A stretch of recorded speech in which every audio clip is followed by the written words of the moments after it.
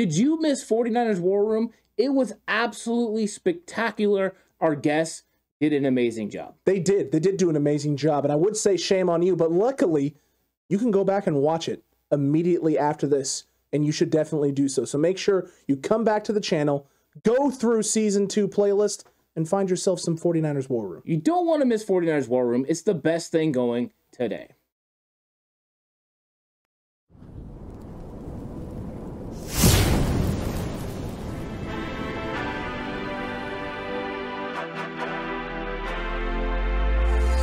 From the alley-oops at Kezar to the glory days at the stick.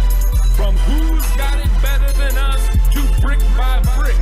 It's always the 49ers way. From off-season to game day. Yeah, we talk that. It's the 49ers cutback.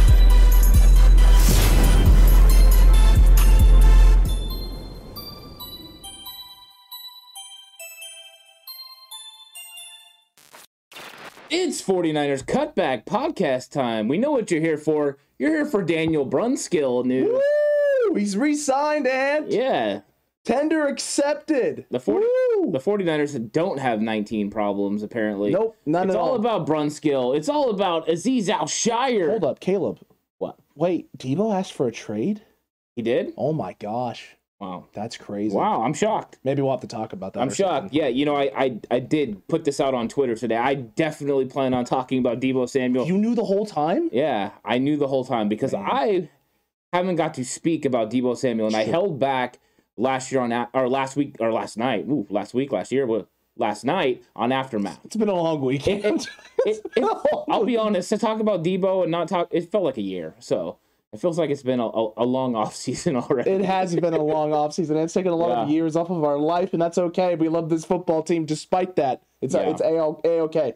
But look, Lax Dad, best intro in the biz. Let's go. Appreciate that. Paul Sanders, we made it to the Super Bowl in 2018 without Deebo running the football a whole lot. We just got to find the right running back. Look, we're going to get to Deebo, TCC. We're going to get there. Let's not blow the Deebo load early in the show, and let's focus in on 49ers news because there is some 49ers news. Daniel Brunskill and Juwan Jennings signed their restricted free agent tenders. So they are back in San Francisco. Woo! All right. Yeah, color me shocked. I mean, this is something you knew was going to happen. Now, coming with that, though, is tomorrow is the deadline for Azeez Al-Shire and his tender to be reached. Now, we know the number is set. He had a second-round tender put on him. That's a little over $3.9 million. It's fully expected that Azeez Al-Shire will sign his tender. Now, the 49ers haven't announced exactly how they're coming up with the money for these. Daniel Brunskill's tender was around $2.4 million.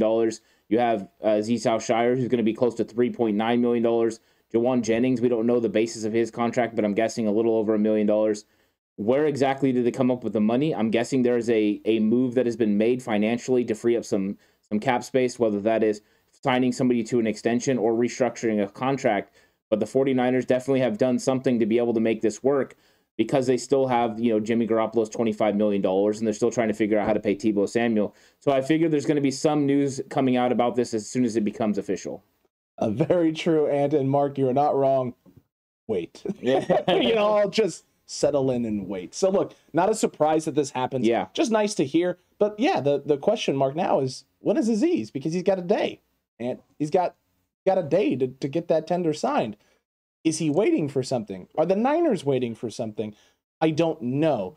Now, here's the good news. I think we were looking this up. We were trying to figure out, does something happen if he doesn't sign his tender? It doesn't look like anything happens. So I think the only thing that may occur is that he might not be allowed to entertain maybe new offers that may come in after the deadline. So the tomorrow's deadline is the last time he can field new offers, and then he'd have to just consider what he wants to do, and the Niners have the opportunity to match. It's going to happen tomorrow. He's going to sign his tender. He's going to be San Francisco 49er.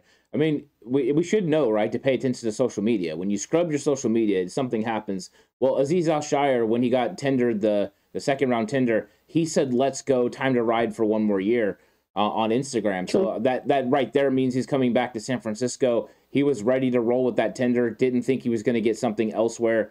So Azeez Al-Shire is going to be at the 49ers. Dre Greenlaw, it looks like it's going to be with the 49ers. Now, The one thing to watch, though, is the 49ers have been willing to trade linebackers and trade players during the draft.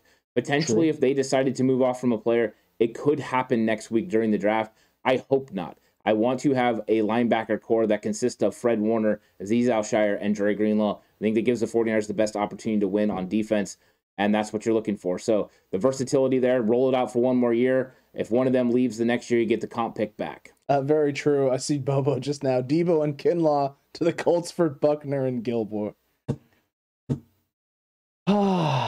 Well, I mean, like Stephon Gilmore? Yes. I mean, he just went there. Like, that'd be interesting. That would be interesting. Yeah. I don't know what his contract like says, but I don't think they would. The Indianapolis Colts are willing to make that move. No. It's just no. And look, Mr. Corey brought up an interesting comment earlier about the whole Mostert being traded situation, and we're going to get into all of it. So, Mr. Corey, I have that saved here. I'm going to get to that comment a little bit later when we get into the Debo actual conversation and getting around into this and just talking about it and letting Ant have his say, because I got to go live with it, Ant, and you had to sit here and wait for the live Q&A for a handful of days. But I'm seeing a lot of the chat right now. Debo, ego. Debo to the Jets for a 10th in a couple of seconds. I'm just not on this boat with a lot of the TCC. David asked earlier, am I the only one who feels calm about the situation? At the time when it happened, it was just confusing. The more information that's come out, the more confused I am about it than anything else. And it's frustrating right now to be having to think about this, because you have the draft coming up here. You have the draft coming up in less than a week at this point in time. It's literally less than a week away. The focus should be on what the team is going to be doing in terms of building out the roster with young talent. We shouldn't, as a fan base, be worried about whether or not your star receiver is going to be coming back into the fold. And I mean, honestly, if Debo were to get traded, Ant, like it would have to happen before the draft or on draft day, early on the draft day. It would have to happen before the draft, because you're probably going to end up with a first-round pick. The thing that Debo is doing and his agent has done is very strategic. Of course, you're going to put out that you want to be traded before the draft, because that's going to stir up the most interest in you. So if you're not getting what you're wanting from the 49ers, potentially, you can stir up enough interest to maybe put some pressure on them to do so. However, this is a good, idea on their part. I believe it's really misguided, because he has no leverage. And I'm going to repeat that. He has no leverage. He can sit out the year if he wants. Like, if that's what he wants to do, he's going to be fined heavily for doing so, according to the CBA. It will not count as accrued season. So he will be back after that year off, and he'll be back with the 49ers. Hello, Tarvarius Moore, who had an injury, came back, and is under the same contract he was. So nothing changes. You just put pause. Now, when it comes to Debo Samuel's situation, I'm going to make it as clear as I can about how I feel. Now, number one, I have zero feelings towards Debo, and I have zero feelings about what he's doing, because go get your money, kid. I mean, that's what it's about. Here's the problem. And these are all reports, right? We don't know how much of this is true, and Debo came out and said... Here's the thing. I want to actually bring this up really quick, because you just brought it up. You just mentioned it. We don't know how clear it is. Here is how unclear things are about Debo trade negotiations. 3 hours ago, David Bonilla reported 49ers reportedly offered this deal to Debo Samuel, and the two sides remain far apart. 4 minutes ago, Ant, 4 minutes ago, Niners haven't made an offer at all, any offer to Debo Samuel per David Bonilla. So, literally polar opposite spectrums.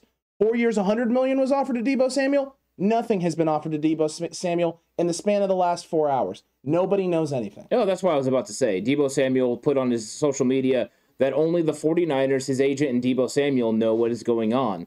And that's it. So all we have are ideas. Now, we've heard the $25 million number, so I'm going to play off of that. And then we've heard that he doesn't want to play wide back potentially. He only wants to play wide receiver. Now, if Debo Samuel is a wide receiver for the 49ers, I'm not paying Debo Samuel, if I'm the GM, $25 million. He's not a $25 million wide receiver. He's a $17 to $18 million wide receiver as a plain wide receiver. If he's a wide back, I'm paying him $25 million. So if he's expressed to the 49ers that he doesn't want to be wide back anymore, then the 49ers aren't going to come with a $25 million offer. They're going to come with a $17 to $18 million offer. That's what you're going to get Debo on the open market as a plain wide receiver. Because his value is his versatility and being able to do all the different things that he's asked. So if he's a wide back, he's definitely a big-time weapon and worth $25 million because he changes the offense. If not, he's a wide receiver that's not worth $20 million. This is how I see it, and I think the team would see it the same way. So his versatility is actually his calling card and what makes him worth the most money. If you're not going to have that same versatility, you're just not worth as much money.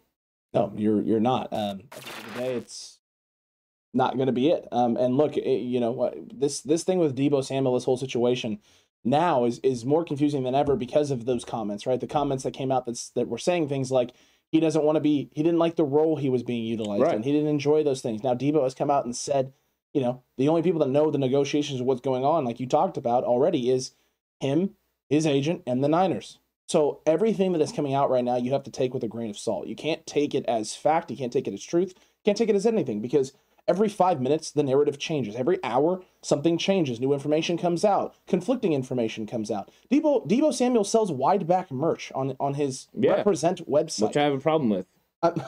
Wide back is a terrible name. It's terrible. We talked about this on Aftermath. Come on, man. Yeah, you did. That's right. Listen. Patreon and channel members right now going, they're regurgitating stuff last time from Aftermath. That's because y'all got to hear some of the pitches before we come to the actual shows. It's great. So if you want a little, I guess, inside baseball, then this is a plug for the Patreon. Would it be inside football? Not inside football. Baseball. It would be inside football, cutback football. So there's that.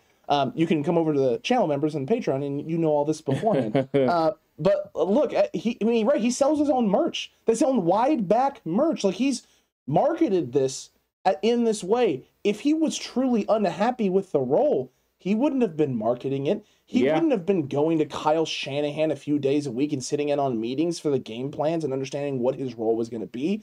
Like, him and Kyle have a really good relationship. They talk, they spend time together, they've discussed things. I have a very hard time believing that what we're seeing right now is the complete divulsion, right? The erosion of this relationship before our very eyes. Now Deebo wants nothing to do with the 49ers, and more of Deebo is playing hardball in terms of what he wants, right? He wants specific money regardless of whatever role he plays, and the Niners going, dude, no, just no, more akin to what you said, right? That if this is the role you want, this is what you're getting paid, and if you want this much money, this is the role you have to play. This is what you have to do. This is business. This isn't about relationships. You know what I mean? As much as these guys are friends, when it comes down to it, Kyle Shanahan's a head coach, and he's got to make decisions that way. I mean, one of the hardest things to do as a head coach is to remove a player or remove a coach from your staff, or do the things that you need to do. Those things are tough. It's excruciating to go and tell somebody that you have a relationship with, that you're not going to be able to do that. So when these guys are doing negotiations, you throw the friend thing out the window. Like, the relationship thing is one thing, but you're doing business right now, and that's how everyone's approaching it.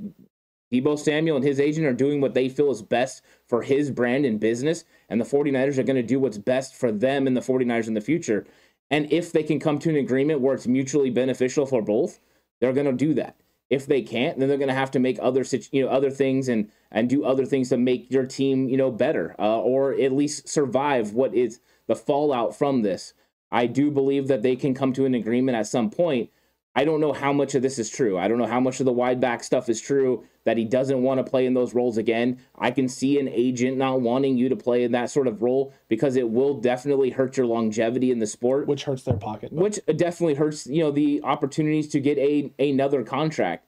So, yeah, I think that there's something that plays into that, but we'll see. I mean, and that's the thing. We do not know the inner workings of this contract situation, but what we do know is both sides are trying to do what's best for them in this situation.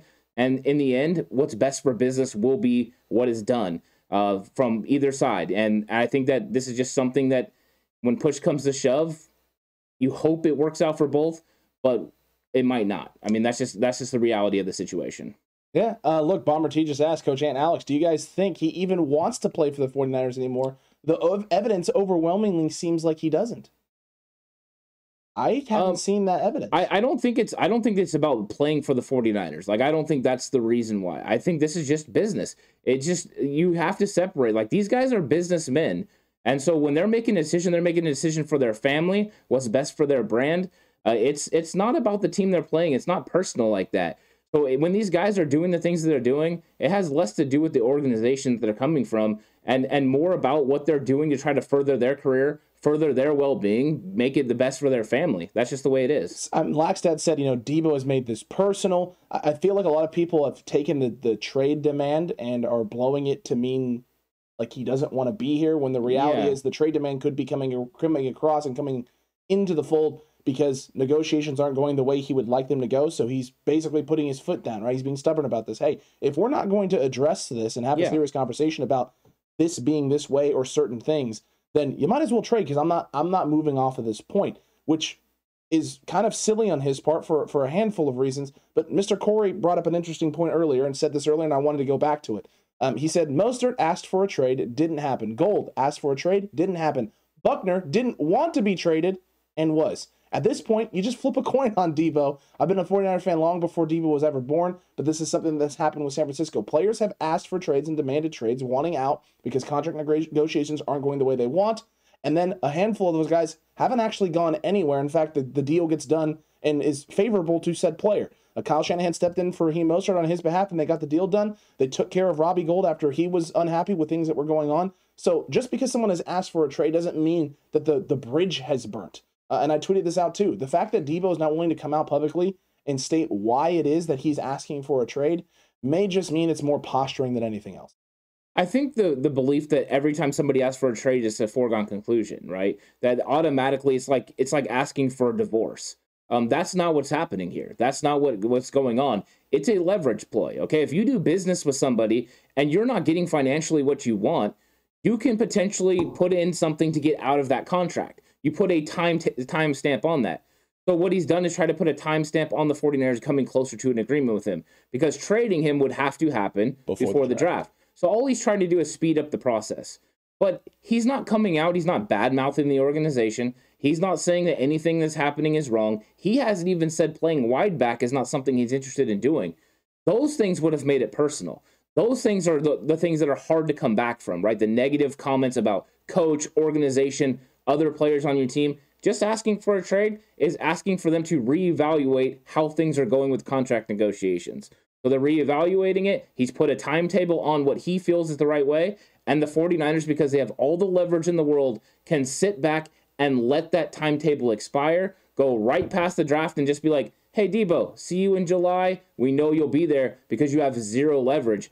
Those things are all true. And I get what he's trying to do by, creating leverage, but there's just not leverage there. And you talked about what Mr. Corey said with Robbie Gould, with Raheem Mostert. They ended up getting new contracts. The 49ers often do this, but it will happen on the 49ers timetable and the amount of money the 49ers value him. That's just how they do it. And if not, he will play out this year on his rookie deal, and then he will get franchise tagged the next season.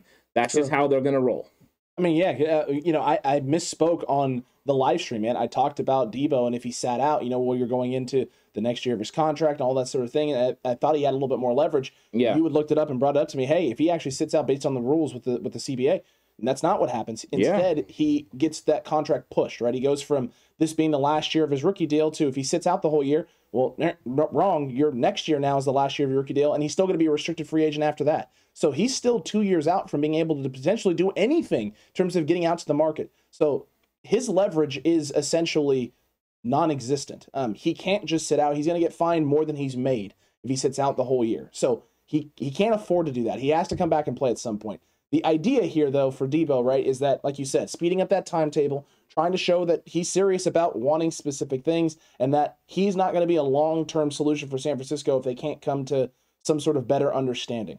Now, I imagine that emotions are high with everybody, fans, Debo himself. I mean, you want to get compensated for the things that you do. Do you think Debo's emotions are actually high? No, I don't think so. Because here's the thing: if his emotions were high, we would see the outburst, right? I mean, talk about some. I mean, I've seen a couple people in chat talking about how he's an emotional person. Really, I haven't seen that level of emotion. In fact, what I've seen from Debo Samuel is typically calmness in the face of adversity, calmness in the face of insurmountable odds. Debo has never been the guy who gets up after plays and gets in a dude's face and takes penalties because he can't control his emotions. In fact, everything he does seems very controlled and tempered in how he handles his business and how he goes about things. Debo Samuel doesn't feel like that type of person. And nothing that has happened right now actually makes me upset with Deebo Samuel. Nothing that has gone on makes me upset. I know some people are upset about him scrubbing social media and getting rid of 49ers pictures and all of that nonsense. Look, you can feel whatever way you want out of that, but if that's the worst thing that we have to worry about is him putting some pictures on private so that we can't see them as 49ers fans, I'll live. He's using social media to try to, get the, public on his behalf. I mean, apply public pressure, in these negotiations. Use every avenue you can. Lax cried after the NFC Championship game. That shows a lack of being able to control emotion. Well, he did cry, but that's the emotion of the game. I mean, Vernon Davis cried when he caught a great catch, too. If you played football, you've probably showed that emotion, but that's neither here nor there. Anyways, when it comes to Deebo Samuel, though, I mean, they're just trying to apply pressure as far as when it comes to the draft. I mean, that's just the way it is. I mean, the signing of the new contract, that's the way it is. And applying pressure through public ways is the way that they've chose to do it because they weren't getting where they wanted behind the closed doors. Now, do I believe that his brother got the ball rolling on the information coming out about him getting traded? Absolutely. Was his brother supposed to do that? I don't think so. I think that was going to get leaked out. I do believe that, but I don't think it was supposed to happen when it happened. So the timetable got improved a little bit. But when it comes down to it, these are business people trying to make decisions that are best for their future. 49ers in the best behalf of Jed York, the San Francisco 49ers organization, and for Deebo Samuel and his brand. And that's what they're going to do. And there doesn't need to be any emotion, no personal, parts of it. I know we're fanatics and fans, and we want to approach it that way. But just because people ask for trades doesn't mean they hate the organization, hate the fan base, or don't want to be a part of it. It just means they're trying to do what's best for them and their family. So I'm not really worried about this or concerned about this. I'm going to let it play out. If Deebo Samuel ends up getting traded because that's what's best for him and the organization, then we have to move forward from that. And I think that if he comes back, I'll be just as excited. I'll be willing to buy my number 19 jersey. I won't buy a wide back shirt because I have a little bit of problems with the name. But I think that overall, I don't really have a problem with these guys when they leave. I mean, if they leave, they get traded, whatever. I'm still a Buckner fan. I like him even though he was traded. And I know he didn't ask, but I'm just saying, like, just because a player leaves doesn't mean you have to completely scrub yourself from enjoying what they do. Fair, Ant. William Roberts said Deebo is going to get traded to the Jets for pick 10 and 2 second-rounders, 35 and 38. Joe Vitale asks, what can we get for him? I've already put my pitch out there in terms of what I would need to see in order to get Deebo Samuel, and that for me is 3 1s and a 3. And where are you at? If this divulges into chaos, this divulges into anarchy, if this divulges into nonsense, and there's no future for San Francisco and Deebo Samuel, and the Niners decide they need to deal this guy, what are you getting? It's going to take, either multiple players or multiple picks or a combination of both. I've thought about this a little bit, and some of the players that you could get, there are some guys out there, of course, you could trade, potentially get players back, because you're going to have to somehow try to, make up for the production that you're losing from Deebo Samuel. There's not another Deebo Samuel in the league that does the wide back things, but you could find ways to counteract that production. But we know that there are teams in the draft that have multiple first-round picks. That's the way I would start first. I'd want at least one of those first-round picks, and then another first in another year. If I'm going the pick route, if I'm going to player route, I want a deal that includes something like Antonio Gibson, Terry McLaurin, and another pick. I mean, that's what I'm looking for. So if somebody has those type of prospects or draft picks, draft capital, and then players, then those are the guys I'm interested in. So something like that is where I would start. I don't know what's going to be the number, but right now Deebo's at the height of trade value. So there's going to be teams that are willing to offer a king's ransom for him. The Cowboys have called already, apparently. We don't know how true that is, but if they did, I would say that their deal has to start with CeeDee Lamb. CeeDee Lamb would have to be a start of that deal. So I think that there's some conversations there. Plus, who's the guy they just drafted, the first round pick, the linebacker? Parsons. There you go. Micah Parsons would have to be in part of the deal, either him or CeeDee Lamb. So that's where I would start. Fair, Ant. Fair. I'm putting a poll up right now for the TCC, just to kind of get an idea of what you're looking for a Deebo Samuel pick, for Deebo Samuel trade. Players and picks or just picks, TCC. Players and picks or just picks. I want to hear from you on that, so make sure you're voting down below and leaving more questions as well.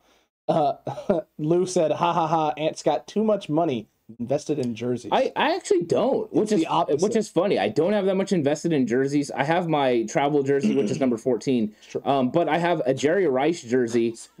Yeah, I have the Jerry Rice jersey. I have a Kyle Juszczyk jersey. I have Fred Warner, and I have George Kittle. And besides that, I don't have any other jerseys. So I'm not really invested too much in jerseys. I don't normally do that because it seems like every time I want to get a player's jersey, they end up leaving or whatever. Like, I really wanted to get a Justin Smith jersey back in the day. And then, like, right when I was about to, he retired. And so I just never got around to it because I haven't been a huge jersey guy. I just got him more recently is when I kind of started doing some jerseys just for fun. But, yeah. Mr. Corey, just want everyone to know that this draft is weak outside of Trevor Penning. The Jets' picks are weak compensation. Now, hold on, though, Mr. Corey. Mr. Corey's consistent in his beliefs. If you got pick 10, you could get Trevor Penning. So there you go, right? That for you, that's solid, right? It's solid at that point in time. Look, it's going to be interesting. I know Lou earlier had, not Lou, a couple people earlier had said they wanted the Niners to come out and make a statement on this. I think they were supposed to address the media Monday. Yeah, they're going to address the media Monday. It's part of the normal draft preparations. They speak to the media about, the draft and the offseason and all that good stuff. I don't know how much they're going to approach the Debo situation, but it's going to get asked. I would guess they're just going to say it has something to do with, ongoing contract negotiations. They fully expect to try, to have Debo Samuel playing for the 49ers. They're going to do their best to get him under contract. I think it's going to be pretty, pretty clear of what they're pushing out there. So I think that this is going to be one of those things where you're not going to get a lot of information. I think you're mainly going to get as much information about the draft as they can divulge. Very, very true. Mr. Corey screamed yes, by the way, Ant. A big fat yes for Mr. Corey on Trevor Penning there at 10. So we all know what Mr. Corey would do at 10. Someone had asked earlier, though, what would you guys do at 10? I'm seeing someone say they would take Sauce Gardner out of Cincinnati. What route would you want to go at 10, Ant? I wouldn't go Sauce. I don't think he fits the scheme of what you want to do in San Francisco. Okay. I think he would be really good in a cover 3 defense. I wouldn't go Sauce, but I get that he's a really good player. Sure. I think I would want to go with an elite edge rusher or an elite receiver at that point. If I'm getting 10, that means I've lost Debo Samuel. I need to replace him with somebody. Potentially, that's where you could strike on a receiver. I would also think if I was sitting at 10, there might be a quarterback needy team that's willing to come up. The Philadelphia Eagles have 2 number 1 picks there. The Kansas City Chiefs have 2 number 1 picks. Maybe they want to come up and get a big-time player. So then you could work out some sort of a deal to move back, get extra draft capital, maybe pick up a couple of players, including an edge rusher in the first round, maybe a David Ojabo or an Arnold Ebiketie, and then still turn around and be able to get, if you got an early second-round pick, a Christian Watson. I think that would be a bang-up selection. You would need to do that because replacing Debo Samuel is going to take multiple players, not just one. It's true. It's true. You got to try and get as many as you possibly can. So look, it's this whole situation is going to be interesting. And Jimmy Garoppolo came out and spoke a little bit today for the first time in quite some time, talking about his rehab process, and they're getting ready to start throwing here pretty soon. He's going through his motions, and he was asked a little bit about the Debo situation and what's going on there. And he says, I'm not privy. I don't know what's going on, but Debo is going to get paid one way or the other, some way, shape, or form. It's going to happen. He's aware of that, Ant. So it was nice to hear from Jimmy, but it looks like now, Ant, who would have thought, right? We thought it was going to be quarterback controversy from now and through until draft day, and all of a sudden, curveball, and now Debo Samuel's the biggest story in San Francisco. Yeah, there's always a story with the 49ers. I mean, this is the way it is. The 49ers turn out news like nobody's business. You don't even have to manufacture it. It just shows up. So I think that the Debo Samuel thing is going to be something to monitor all through the draft. And that is going to distract us from the fact that Jimmy Garoppolo could potentially get moved during the draft. That's still a possibility. We know Carolina's been sniffing around it because I think they went ahead and took a look in the room and realized that a man that sees ghosts and a guy that was a AAU standout isn't exactly going to be getting it done as the quarterback for your room. So they got to make a move there, and potentially Jimmy Garoppolo could be on target. Now, the 49ers are not going to back off what they want for Jimmy Garoppolo, especially when they know Carolina needs somebody. So pick 6 in the first round is going to be something to watch as Carolina makes their selection. If they don't go quarterback, get ready because Jimmy Garoppolo could be on the move. He could be, and he very well could be the case. I mean, you and I have jokingly, and I know I've brought this up jokingly on War Rooms, every time Carolina doesn't take a quarterback at 6, it's like, oh, here go Jimmy, you can trade Jimmy to Carolina. And you can trade him for a lot in those mock draft simulators. But the Niners are going to hold steadfast on this. They are not going to bend. They're not going to blink. If you're dealing with Jimmy Garoppolo, they're going to get what they want out of it. And if they don't get what they want out of it, then you might as well just roll. They might be actually viewing it as you just roll through with this guy through the season. Potentially. I mean, we'll see. We'll see what happens. I think the 49ers would like to move Jimmy Garoppolo. If it's not during the draft, they can wait and see if there's an injury that happens during training camp. Potentially, they can move him there. So I think they will wait this thing out and get the deal that they want. T.O. letting River Craycraft go looks like it was a mistake, guys. There you go. It looks well played, T.O. Well played. Yeah, I mean, when it comes to Debo, I mean, the production at wide receiver is one thing. The production that he added to the team and the variety of ways that he played, because even though he didn't play running back per se in 2019, all the reverses and all the fly sweeps and everything that he did there were also dynamic parts of the game. So those are things that you need in the offense. 49ers would have to figure out a way to make up for that. I don't think you can find one player out there that can get that done. You have to find a couple, because even if you were able to get a Jameson Williams or a Watson, they're not going to be able to do the things that Debo does the way he does it. So you would have to build your wide receiver room a little bit different. I think a couple guys you could get it done, but it would definitely be more difficult. That's for sure, and it's going to be. Paul Sanders earlier asked, speaking of Justin Smith and Kinlaw, speaking of Justin Smith, will Kinlaw and Bosa be able to work in combination and be more like the studs Justin Smith and Aldon Smith were for the 49ers on one side of the line? No. You have a better chance of that being Armstead and Bosa. But part of the reason that they were as dynamic as they were was Aldon Smith's tremendous length as an edge rusher is different than Nick Bosa. Nick Bosa is one of the best edge rushers in the league, don't get me wrong.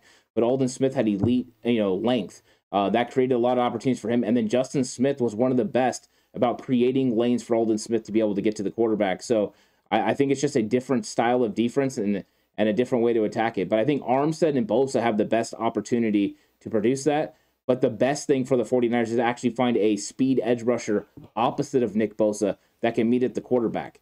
So less of the stuff that's on the same side and more of the stuff that's on opposite sides, because Nick Bosa is going to afford you the opportunity to create some one-on-ones away from him. That's true. And I just saw from Robert Aguilar, hey guys, did you see Maurice Jones-Drew mock draft that had the Niners trading Debo to Kansas City for their first-round picks? It was also a handful of other picks, but they weren't specified.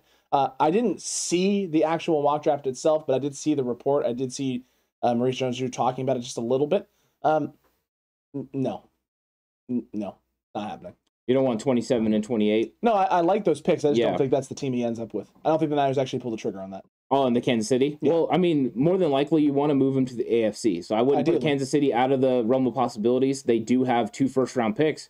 Considering they have 2 first-round picks, then it's got to be somebody that you're at least considering. True. Ken Martin says Wan'Dale Robinson does everything Debo does. He has a lot of that ability, and he's really dynamic in the open field. I like Wan'Dale Robinson, but he can't hold up to the rigors of doing the things Debo does. Not the play in and play out. Yeah. One thing with Kansas City to watch is, what if the 49ers wanted a first-round pick and Creed Humphrey? They're all-pro center they just drafted last year.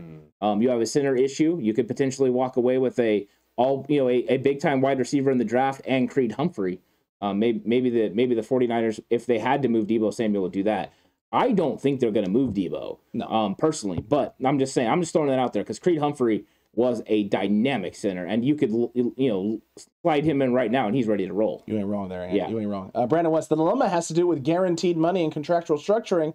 By using him as a running back, it disallowed him to lead the league in receiving yards, equating to less annual value. Well, there's some of that, but he wasn't on pace. He was still about 100 yards or so behind Cooper Kupp at that midway point of the season, around that bye week. Now, he did play one less game than Cooper Kupp at that point, but it wasn't guaranteed that he was going to be leading the league in receiving yards. And what we saw out of George Kittle and Brandon Ayuk down the stretch makes you believe that there was a good chance that Debo wouldn't have led the league, but he still had a 1,500-yard season. Part of it with Debo is the 49ers wouldn't have been as good. You know what I mean? They really wouldn't have. He wouldn't have switched his roles and been able to play running back as well. The 49ers team itself wouldn't have been as good. Him just playing wide receiver, they would have bracketed him, taken him away, and then went after George Kittle and Brandon Ayuk with the coverages that they were running against them. So they could have singled them up at times. They weren't consistently winning. And then, if you made Jimmy Garoppolo wait with the football, at times you could get to him. So I think that Debo Samuel's, his numbers did get hurt a little bit by not playing wide receiver consistently. But I don't think there would have been the consistent jump up that he was getting early on in the season where he was making big-time plays happen. I think it would have slowed down as the season went on because they would have went from what they were doing before, which was bracketing George Kittle and bracketing Brandon Ayuk early in the season, to bracketing Debo Samuel. Very fair, Ant. Very, very fair indeed. And interesting situation. 59% of the TCC right now, and only 34 votes. 54 of you in here. Get those votes in, TCC. Currently 59% saying players and picks for Deebo Samuel if you were to make the trade. You don't think he's going to get traded. No. I agree with you on that. I don't think he's going to get traded either. I think he's in San Francisco for the long haul. But TCC then. Let's start throwing out some teams. Start throwing out some teams that you think the Niners could consider trades for players and picks. And let's take a look at this and let's see options. And is there any teams in your mind right now that you're looking at, players and pick-wise, that the Niners could deal to Deebo Samuel and get a good haul or a good return? Yeah, I mean, I think we pitched the Cowboys one earlier. True. Micah Parsons being a part of that deal, maybe even CeeDee Lamb. We threw out Washington with Scary Terry, and then with Antonio Gibson, which I like both of those players. You got to get a running back wide receiver combo if you're going to make up for Deebo Samuel, right? Sure. We know that everyone's going to throw out Carolina because you could get Brian Burns.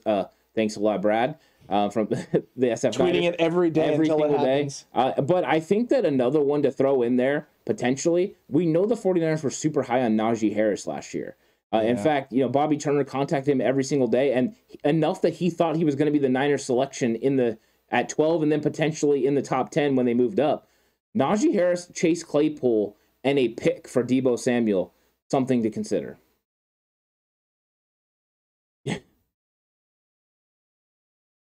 Silence. Wow, silence. I've silenced him. You're welcome, TCC. I've done it. I don't even know what to say to that. That is In other news, I do like that is a solid one there, and you're not wrong about that. You're not wrong. Laxdad asked, "Is Jimmy on the roster? Is that affecting the Niners signing Deebo?" I mean, I think it impacts how much money they can pay him this year, but it's not impacting how much they can pay him down the road. Yeah, and I did see Alex Robert said, "Question, guys, if you think he isn't going to extend, which I think he will, don't you think it would be a good idea to trade him?" The thing is, it is a good idea, but you don't have to do it now because you can let him play out his rookie pay scale. He's going to get just over $4 million. And then next year, you can franchise tag him, at which time, if somebody wants him, the starting point is 2 first-round picks.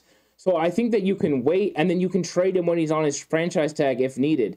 If he doesn't sign it, of course, you can have the whole holdout thing, but at that point, you could work out a trade. So I don't think it has to happen right now. The same thing that's going on with Nick Bosa's contract. It doesn't have to happen now because May 8th, he's going to get his 5th-year option exercise, which is around $20 million. So I think that right now, that's why there's just no leverage for Deebo Samuel. But because potentially, no matter where you trade him, they're going to want to extend him, whether it's this year or next year on the franchise tag. Yeah, I've been saying this. I said they could play out the year, right, with Deebo's contract. I thought that was something they could do if they weren't getting to a spot where it felt comfortable. When Deebo asked for the trade, it was sort of one of those things where it's like, okay, well, Deebo believes he has leverage, and he's trying to leverage himself into a position where he can get paid more. Once I found out that, hey, if he sits out the whole year or a good chunk of the year and loses out on money, and there's, it's not really beneficial to him, which means he kind of has to play the year out. He, at this point, is just playing chicken. And the only option is for him to dip, like to get out of the game of chicken, because he loses. He loses in a huge way if he tries to play it. He's going to lose out on money. He's going to lose out on opportunity. He's going to significantly decrease his value. Le'Veon Bell's situation blew up in Le'Veon Bell's face for a reason. Players want to believe they have control and leverage, but when you're on that rookie deal, organizations, teams that draft players have leverage until that rookie deal is done and they're no longer in the realm of restricted free agent territory. Once they're out of that territory, that's when you as a player start to have leverage. That's when you start to have control and being able to determine how your career will finish. But when you get drafted to a place, those teams have I don't want to say full control. It's not full control, but they have the power. And you know what? They kind of should. They're the ones that brought you into this organization. They're the ones that took a chance on you. They're the ones that invested time, energy in developing you as a player. So the league is kind of set up to reward teams for drafting well and drafting players correctly. That doesn't seem like a bad thing to me. It seems like a positive thing, and players just need to kind of get used to that. Yeah, in fact, the CBA is changing in that direction, right? 2022 is actually the first year where this is something that comes into play. So, I mean, Deebo Samuel sitting out is just not an option. This isn't back when Ronnie Lott used to, sit out, or, when these other guys used to sit out, and then it would really hurt your football team because they had no penalties. The NFL has done a good job of working these things in the CBAs. As the players get more money, they've worked out these things that functionally help the teams be able to, have leverage over these players. Now, teams like Jacksonville paying Christian Kirk what they paid him have definitely flooded the market and made it so Deebo Samuel's worth more money than he was when the season ended. So this is something that's going to play out. But I think that we're going to end up coming to the point where hopefully this thing comes to a nice natural resolution and both sides are happy with the deal they end up working out, because I think the 49ers are very interested in making sure Deebo Samuel is a part of their future. And I think Deebo would like to play for the Kyle Shanahan and the 49ers in the future. True. Mr. Corey, Le'Veon Bell won financially, lost career-wise. I disagree. I think he lost financially and lost career-wise.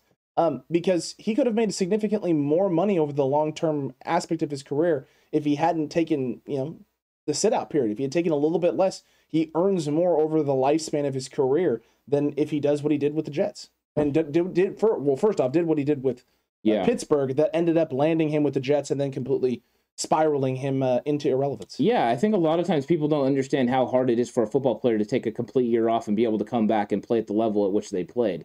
You are not going to be as sharp when you come back. You're going to lose part of that edge, and some people can get it back and some people can't.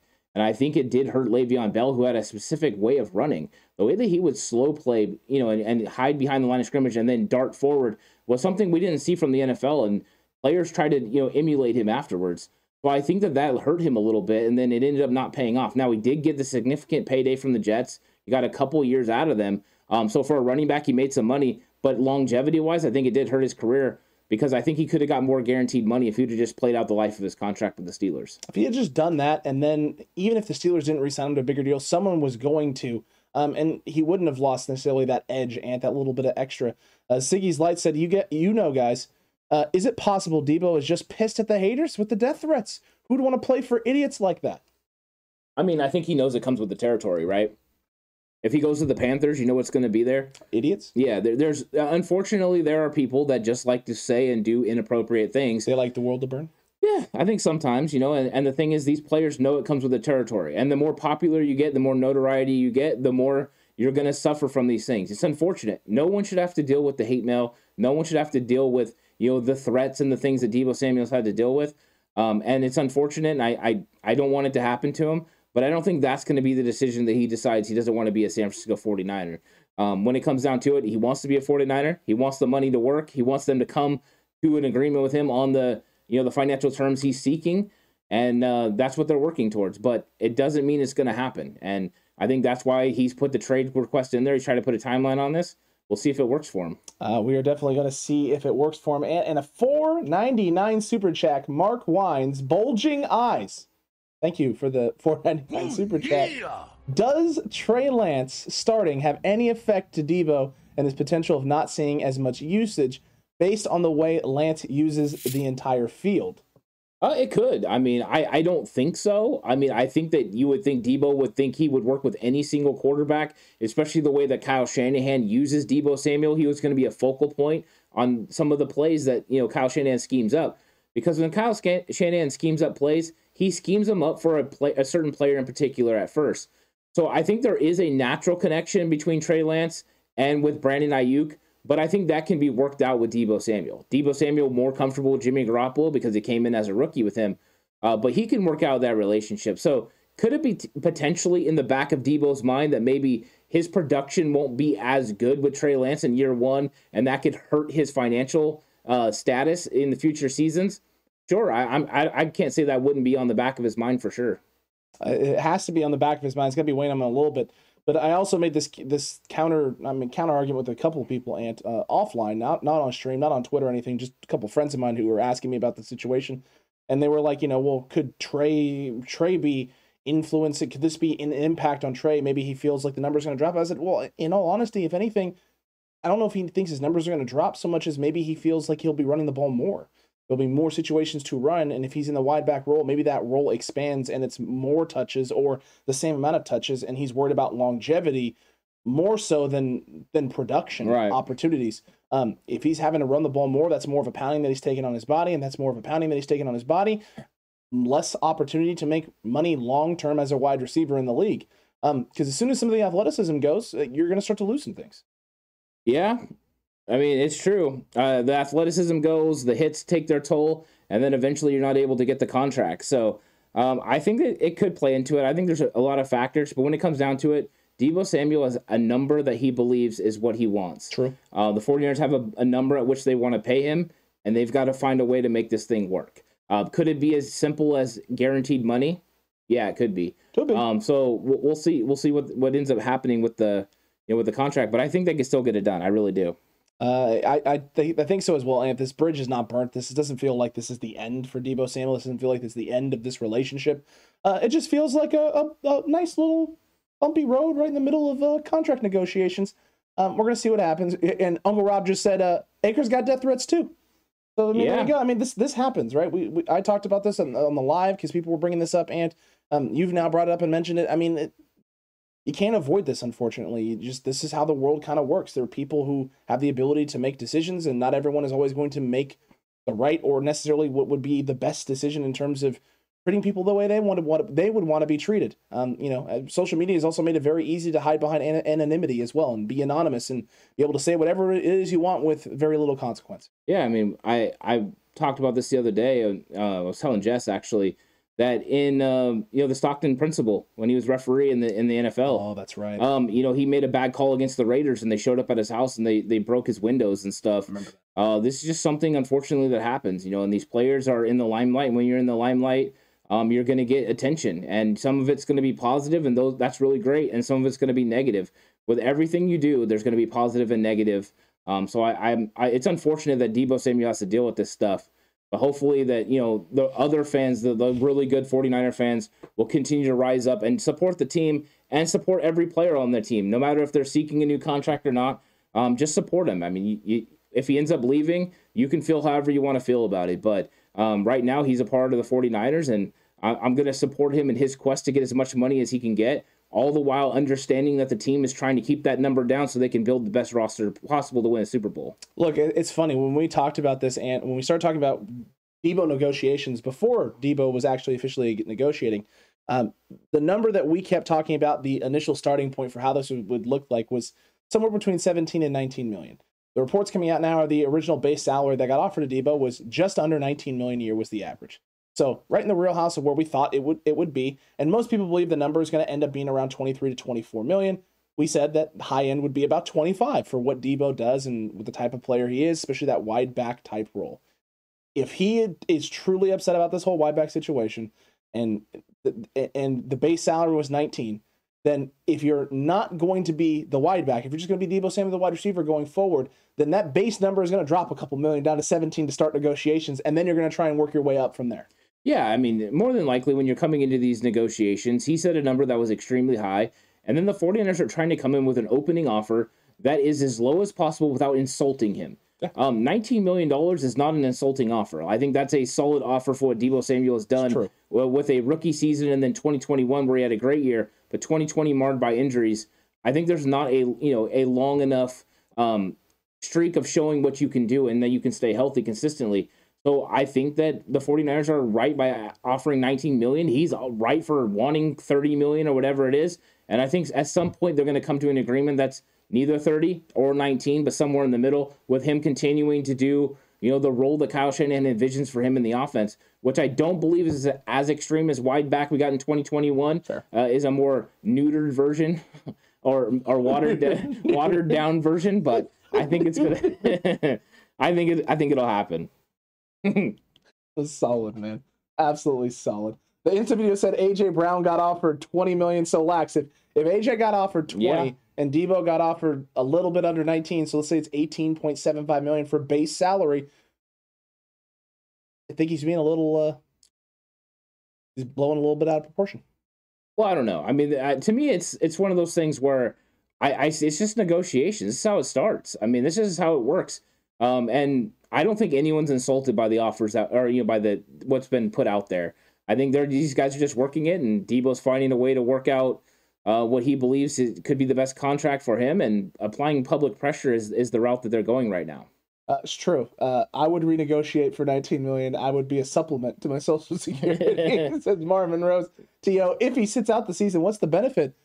There's none. None for him. Zero. Literally zero. He doesn't advance his contract, so he would stay in his current situation, meaning he'd have one more year left on his rookie deal. and then he'd still be a restricted free agent the year after that. So he's still in a situation where he's got 2 years before he has any leverage. He would be an unrestricted after he played out his rookie deal, sure. But then they could franchise tag him at that point. Yep. So you're delaying the inevitable. I mean, so that's what I'm saying. He has to show up, because if he doesn't show up, he's going to get fined for every practice he doesn't show up. But he made a little over $1 million. Potentially, he could get fined pretty close to that by not showing up to training camp. That's not something he's going to want to do. Well, he hasn't made as much money. He hasn't made enough money to be able to handle the amount of fines too. No, he really hasn't. Warren, how you doing, man? Warren in the chat, Ant. Warren, who was on Aftermath last night with us, he says, "Give me 2 first-round picks for Deebo, and it's a done deal." Tommy comes in with the hell nah. It's 4 first minimum. Tommy went bolder than me. 4. Wow. I said 3. I said 3 first and a third, and knew that I was being like kind of ridiculous, right? Yeah. Like it's a little over the top, but I don't want Deebo to go. Tommy, 4? I think 4 first-round picks sounds great. It does. But you know what? You're not going to get return on right away. 4 first-round picks, right? I mean, That's at most, right? There's a team that has 2 in this draft. So if you're getting both of those, that's what you're getting back in Deebo Samuel production over the season. That's true. And then what? 1 the next year, and then 1 the year after. Yeah. To me, that's just not enough value. So you need to get first-round picks with players in a combination, because you have to make up for Deebo Samuel right now. You can't make up for him 2-3 years down the road. It needs to be right now. You need to be able to get a combination of veteran players where you know what they can do, and potential draft picks. But when it comes down to draft picks, it's a crapshoot. You know what I mean? For every Nick Bosa, there's a Solomon Thomas. For every Fred Warner, there's a Reuben Foster. There's just no guarantee you're going to get the guy that you need. True. Would Deebo be as effective as he has been lately in a different offense, though, says Joseph Whitebird? I think no matter what offense he goes to, they're going to want to carve out a similar role to what Kyle Shanahan did.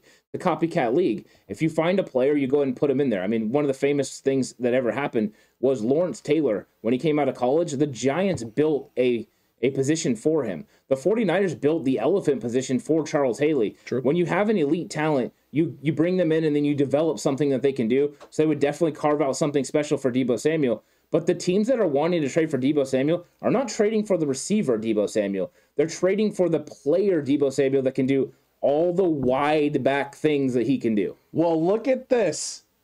Look at this, Ant. Look who's back. Wow. Took him long enough. You know what's nice is Marketing Pro said Rams own the West.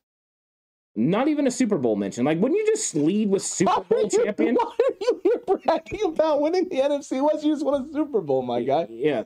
Hey, Marketing Pro, we do have a question for you. Actually, we were waiting for the next time. The next time that you actually showed up in chat to ask you, do you want to come on Quest for the West this year and be the Rams correspondent? There you go. Is that what you want to do? You want to do that, Marketing Pro? If so, just send us an email, 49erscutback@gmail.com. Yeah, and since the Rams are the best in the West, maybe he can come prove it on Quest for the West. That would be good. That would be good. So, Marketing Pro, let us know. We would like to have you. I think it would be a fun conversation, and also really rouse some people up in the chat, and it would definitely rouse some people off in the chat. I did see Ken Martin. He had brought this up a couple of times, so let's get to it. That's why all the GMs are saying the Niners are not letting go of Deebo, because they know if they had him, what they would do. So, listen, I think the other thing, too, is the reports are the Niners have pretty much turned down everything that's been offered. Anyone that has brought something to the table, they've basically turned it down at this point. They haven't been willing to entertain it or even go into super in-detailed conversations about it. I think teams know what they would have to give up and what it's going to cost them right now. If they're being as stubborn as they are with Jimmy Garoppolo, how stubborn are they going to be with Deebo Samuel? Yeah, extremely stubborn. And according to Josina Anderson, the Jets told her the 49ers wanted a king's ransom. A king's ransom is a lot of capital and a lot Tommy's of ability. 4 first-round picks and probably some players. I'm guessing it's players because, like I said, you can't get enough return on just 4 first-round picks. I think it would have to be the Jets' first-round picks this year. Potentially, a pick in the 30s, and then at least one player. And I've seen people say Mekhi Becton, but potentially any other players that they have on their roster, as they drafted pretty well last year. So I think the 49ers would want a lot back for Deebo Samuel. I don't know if any team is going to be willing to give up because the 49ers' value on Deebo Samuel is going to be so high. I don't know if another team can meet that. The Miami Dolphins would have been the team pre-Tyreek Hill deal. But now that they got Tyreek Hill, they're not going to be willing to make the Deebo Samuel move. So I think that I don't know if there's another team out there that's going to be willing to pay that king's ransom. Yeah, I don't know if that's the case. I really don't think a team is going to be wanting to give up that much capital. They're not going to be wanting to, move away players. I mean, the Niners are what the Niners are going to be asking for, right, is not just a king's ransom in terms of getting back players who can reproduce his value. You don't want to have to take necessarily a step back if you're San Francisco. This team is built to win now. So you want to bring in the pieces that allow you to replicate what you were just doing at maybe not the same exact way, but a very similar clip. And if you can do that, if you can replicate, then you're not taking a step back.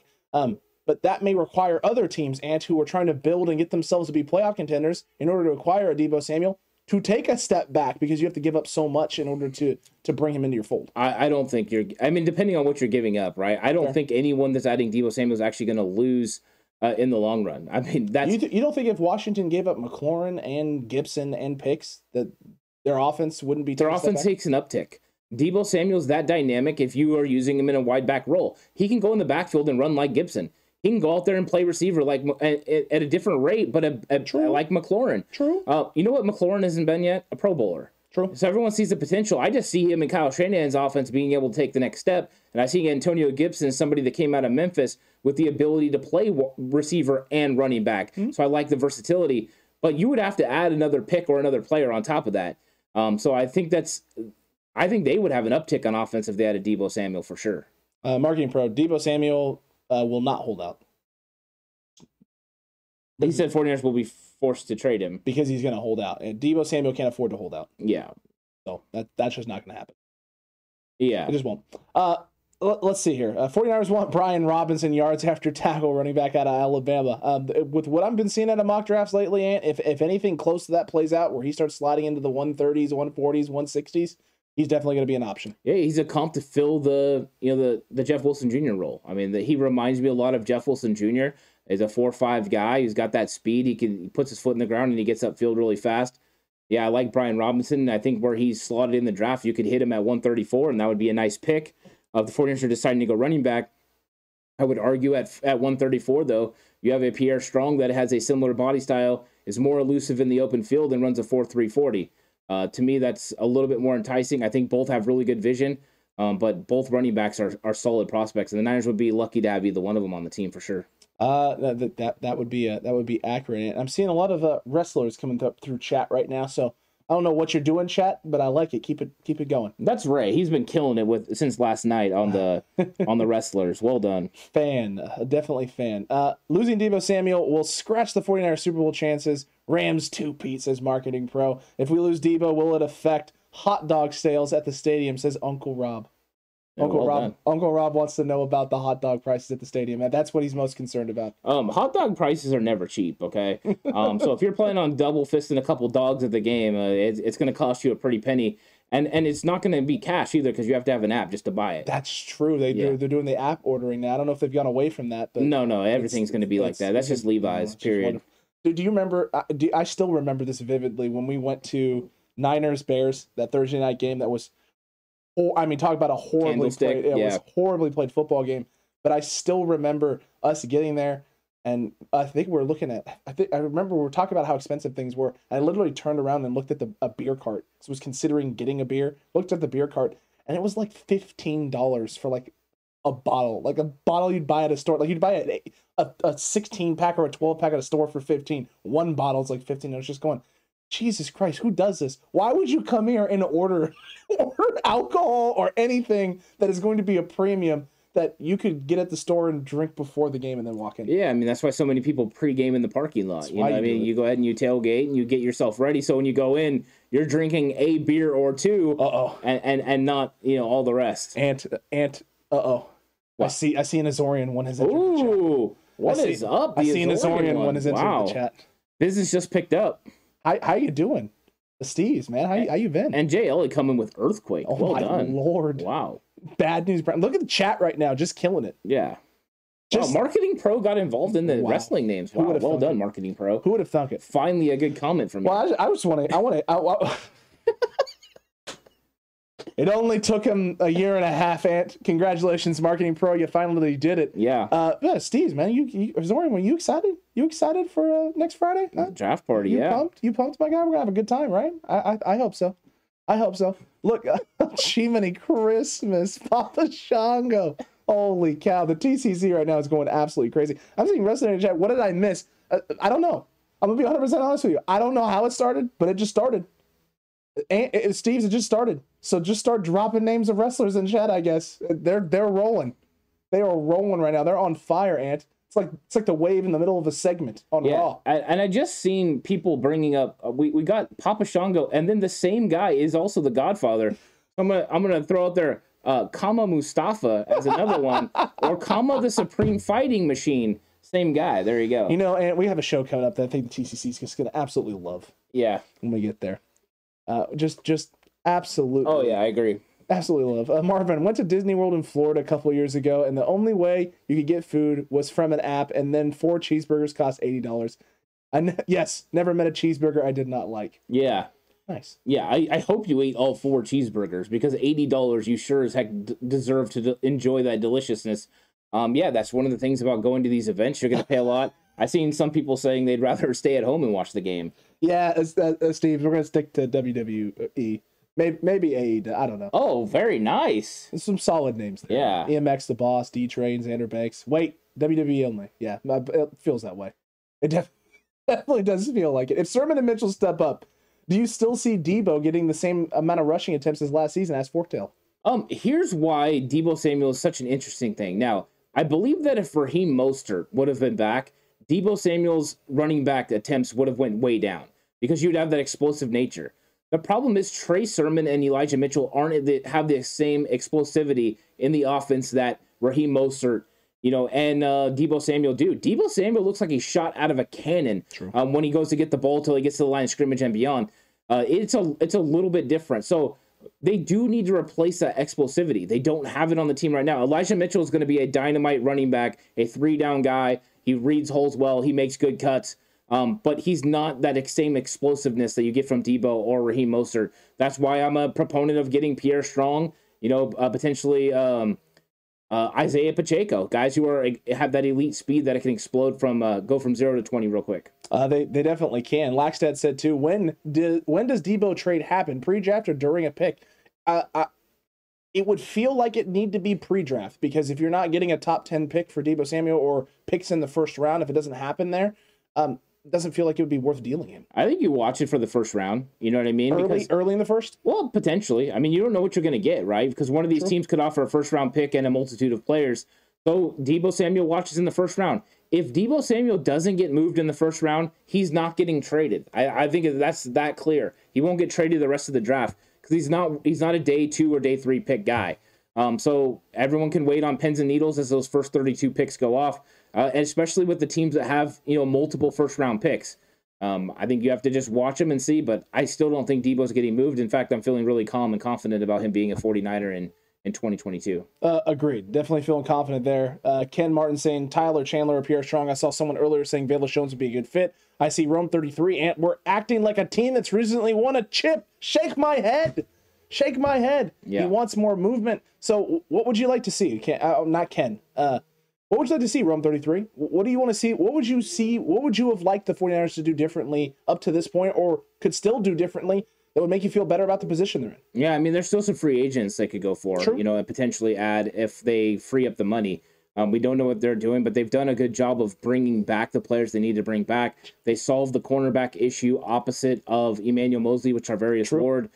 They potentially could bring back Jaquiski Tartt. That would be a move. They've insulated their defensive line to be potentially the best defensive line depth-wise that they've ever had in the Kyle Shanahan and John Lynch tenure. So I think they have made moves, but there are still some areas where people have questions about. Hopefully they can answer some of those questions through free agency in the draft, but we don't know for sure yet. Yeah, we don't. We really don't know for sure. Some solid names still in chat. I mean, I don't even know. Fantastic. I don't know how they're still going it. I'm going to be 100% honest. I don't know how they're still. Yeah, we got a little Texas tornado going for Marketing Pro. A little bit here. Yeah. Well, all this negative tick for tack going on between the two sides right now play a role in Debo's moral, how hard he plays for the team. If they do come to terms on a new deal, said Joseph Whitebird, no. Because at the end of the day, this is not personal. It's business. This is not the Niners don't like Debo and Debo doesn't like the 49ers. This is Debo wants to get compensated accordingly, and the San Francisco 49ers want to pay Debo Samuel, but they don't want to pay so much that they are handcuffed and hamstrung from building out the roster that's best for the team moving forward. This is business, not personal. I think both sides right now know that. Nothing has come out one way or the other from either side that has been an attack or a shot at an individual or an organization or a person themselves. which means right now, as long as if this is the worst that it gets, then this isn't going to impact anything. In fact, there'll be a nice warm embrace from all sides when everything's said and done. Yeah, exactly. I mean, this is one of those things where if you change 49ers to AT&T and you change Deebo Samuel to Verizon and they're trying to come to an agreement on a deal, you're taking out the personalities of it, then there's no hard feelings, right? Because it's just business. That's basically what you got. Two business entities trying to come to an agreement. The problem is there's actual fans that care about this. Fans that are, devoted to their football team and that have a stake in how their football team plays. So now they're getting emotionally invested in these negotiations. That's normal and that's common, and that's how this is going to be approached. And some fans normally take the owner side of things. Some fans normally take a player side of things, and then some are just sitting there just waiting for it to happen. But this is just negotiations between two entities trying to get a deal that's best for them, their organization, their brand. And if you don't let feelings play into it and emotions play into it, then you're going to be okay. But if you do, then you're going to ride the roller coaster that is these negotiations, and you're going to feel some type of way one way or the other. Correct. That's definitely accurate, Ant. Definitely accurate there. Jess, you're also not wrong. There is a lot going on in chat. It is hard to keep track of who is asking what. So Rome33 has clarified, though, Ant. He said, I'm saying the Deebo debacle. Obviously, they lowballed him. You have to pay a weapon like him, period, exclamation point. You do have to pay a weapon like him, but once again, you're not going to pay a weapon, more than you should. You have a value on him, and you're going to try to pay him that value. Now, in negotiations, you never come with the offer that you're willing to make. You're not going to, if you're willing to pay Deebo Samuel $25 million, you're not walking in day one and saying, hey, Deebo, I'll give you $25 million. Because guess what? If Deebo knows you're willing to give 25, he wants 30. That's just the way it is. That's smart business. So they came in with a low offer that didn't insult him. It's something that they haven't been willing to move up as fast as he wanted them to move up. Yeah. And so this is negotiations. That's just how it works. An insulting offer, Ant, would have been Christian Kirk's deal, right? That would have been an insulting offer. Coming in at Christian Kirk's deal and saying, we're willing to pay you what Christian Kirk is making. That would have been something where Deebo's sitting there going, yeah, no, this is ridiculous. What a slap in the face. You can't even put me in the same, you can't put us in the same conversation. You can't pay me that kind of money. Yeah, I think that, one of the things that the 49ers always have going their way is the way that they treat the players. They do treat the players with transparency, with the utmost respect, and that's why Deebo Samuel's handling this with the utmost respect. Going ahead and hiding his pictures and stuff on social media is not a personal thing, but a reaction way that these players and agents believe is putting public pressure onto the 49ers. This is the difference between now and the past. Social media has been utilized as both a distraction tool as well as sometimes for players a weapon. The way to rally, right, people. It's a way to get them involved in what's going on and help them trying to understand what is happening and try and get basically fan support or pressure going one way or the other. But there's twofold. That's a double-edged sword because that fan pressure can go one way towards San Francisco, can also go back towards a player. So it's a very fine line that you have to walk there. I think what's interesting, I have to point this out about chat as they're going wrestling names, is the amount of non-duplicates that we're getting. I haven't seen a single duplicate yet, Ant. It's impressive. I'll tell you right now. Well done, chat. That is crazy. I did see something come from Rome33 again. He says, when 95 was the last time we won, we're this close. Just pay him, negotiate if you... Yeah, I mean, but I think Rome, just take a wait and see. If we get to training camp, we get to that point, and they don't get this deal done, the way you're feeling right now will be definitely warranted. Let's just wait and see what happens. But I get what you're saying, because 95 was a long time ago. We all want to win a Super Bowl, and we know Deebo is a big part of that. 3 points away from potentially getting to the Super Bowl, which we all believe they could have taken care of Cincinnati in the Super Bowl. So I get where you're coming from, Rome. I definitely 100% agree. I'm just saying maybe we wait a little bit and just see what happens, because normally the Niners get deals done before training camp. Just Deebo was trying to apply a little bit of pressure before the draft by asking for a trade, because guess what? Lots of trades happen during the draft. Tons of trades happen during the draft. And what have we seen from the 49ers the last handful of years, Ant? It's been trades during the draft. Yeah. You had the Trent Williams trade not too long ago. They had the trade just before the draft, moving up for Trey Lance as well. The Niners have done this. They have made moves on draft day under this current regime. So don't expect it not to be the case. I really do think that this is something to keep an eye on going forward. Do I think it's going to be necessarily Jimmy Garoppolo? No. Deebo Samuel. No, it could also be Jimmy Garoppolo. It could be a lot of different ways. The Zoran one with the respect to the wrestling knowledge in this chat, I love it. It is absolutely insane. I love that Rome 33 comes back with, by the way, Hacksaw Jim Duggan. I love that. Well done. My goodness gracious! I did see someone bring up the honky donk man. The honky donk man. I like that because I love doing my Santino Marella. The honky donk man was Intercontinental Champion. Or was it 62 weeks? I, Santino Marella, have been the champion for 2 weeks. Yeah. Solid, my guy. Looking forward to a 4-0 sweep of the Lambs this upcoming season. This is Android user. Well, there it is, Ant. A nice, clean 4-0 sweep. Yeah, and if Marketing Pro is willing to step into the ring that is, Quest for the West, he could get, pretty much cleaned up every single week, or do some damage himself, maybe. Good. Yeah. Marketing Pro, let us know. Yeah. Let us know. We're interested. We're interested in having you on. We think it'll be fun. The best part about this, too, with all of these wrestling names that are coming into chat. Oh, I'm sorry. I have to. Ephesian hitting with Corporal Kirshner. Oh, my Lord, dude. Oh, wow. WrestleMania 2, Corporal Kirshner versus Nikolai Volkov with Classy Freddie Blassie as just a fantastic match, by the way. This is the thing. I know some wrestling. I'm not super, way back, like WrestleMania 1 and 2. Yeah. It starts to get a little hazy in terms of, the amount of people I know. But here's what I can tell you. There's not a name that has come through here where I've been like, I have an idea of who it is.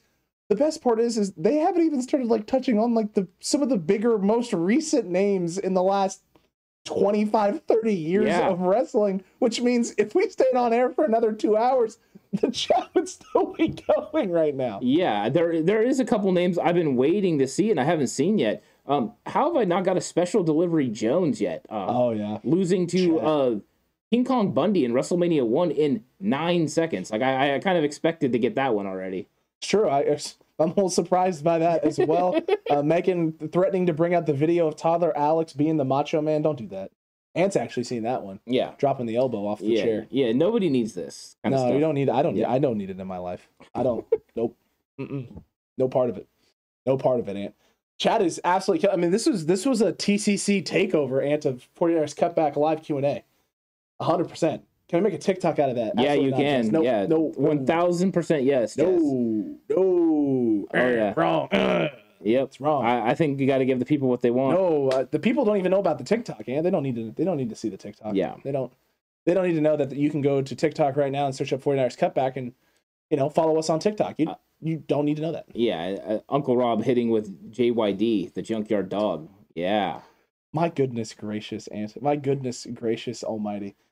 Look, this whole everything that's going on with the 49ers right now is intriguing. There's still drama, not really drama, but anticipation for Azeez Al-Shaair finally accepting his tender, which has to happen tomorrow. So we'll see when it happens, what goes down, and what implications come from that in terms of what the Niners have to do contract. Yeah, let's discuss the defense a little bit because we can discuss the defense and decide if there are really any holes left.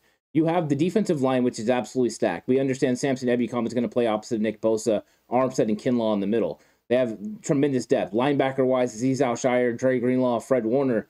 Corners, Traverse Ward, Emmanuel Mosley. We have the hole at nickel. Darquez Denard and Dante Johnson. Alex, who's going to be the starting nickel? Is it going to be Deommodore Lenoir? Is it going to be one of those two guys? Is that a hole? I would say it's Darquez Denard, and I would say that it's a hole.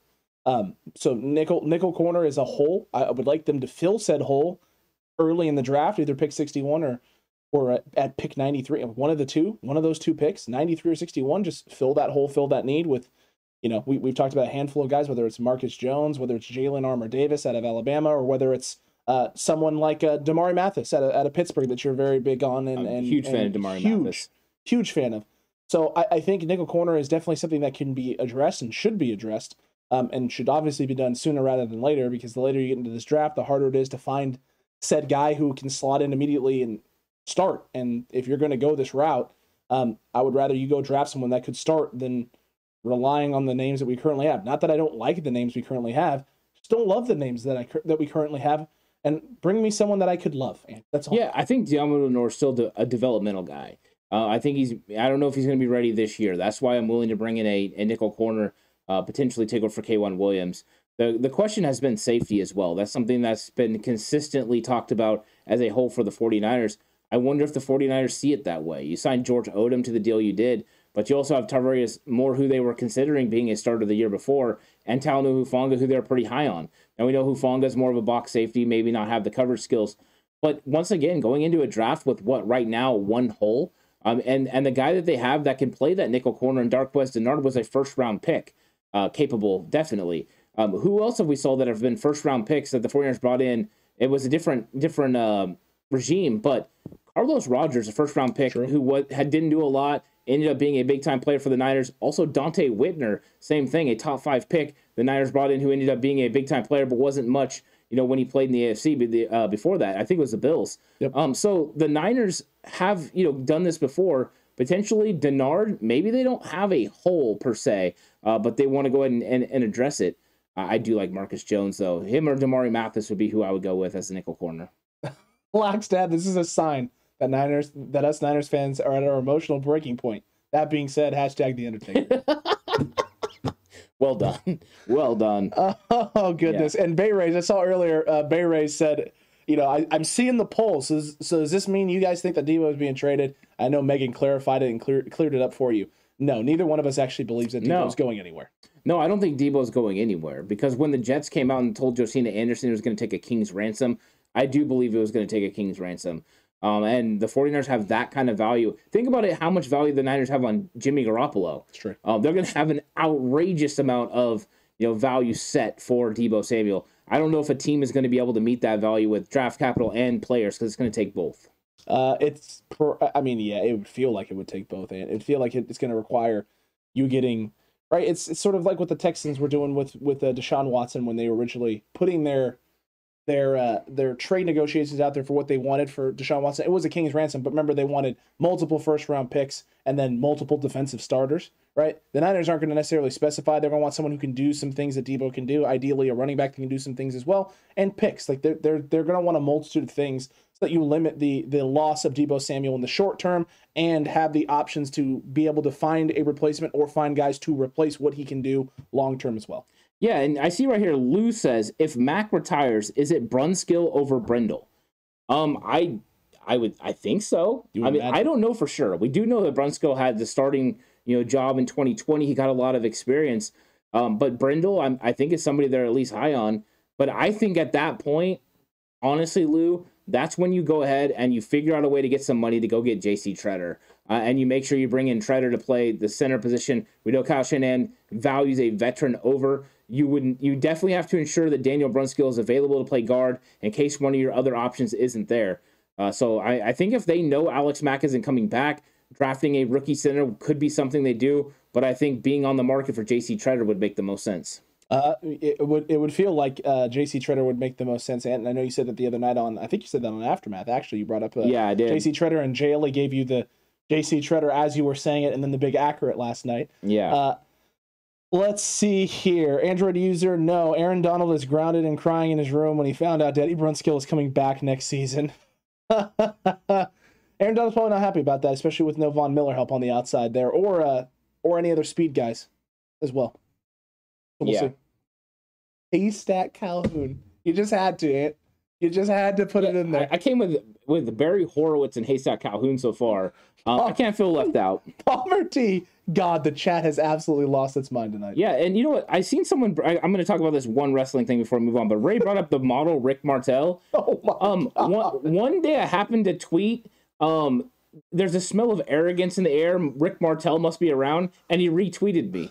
True story. I had to throw that out there. I just thought, wow, thanks, Rick Martel.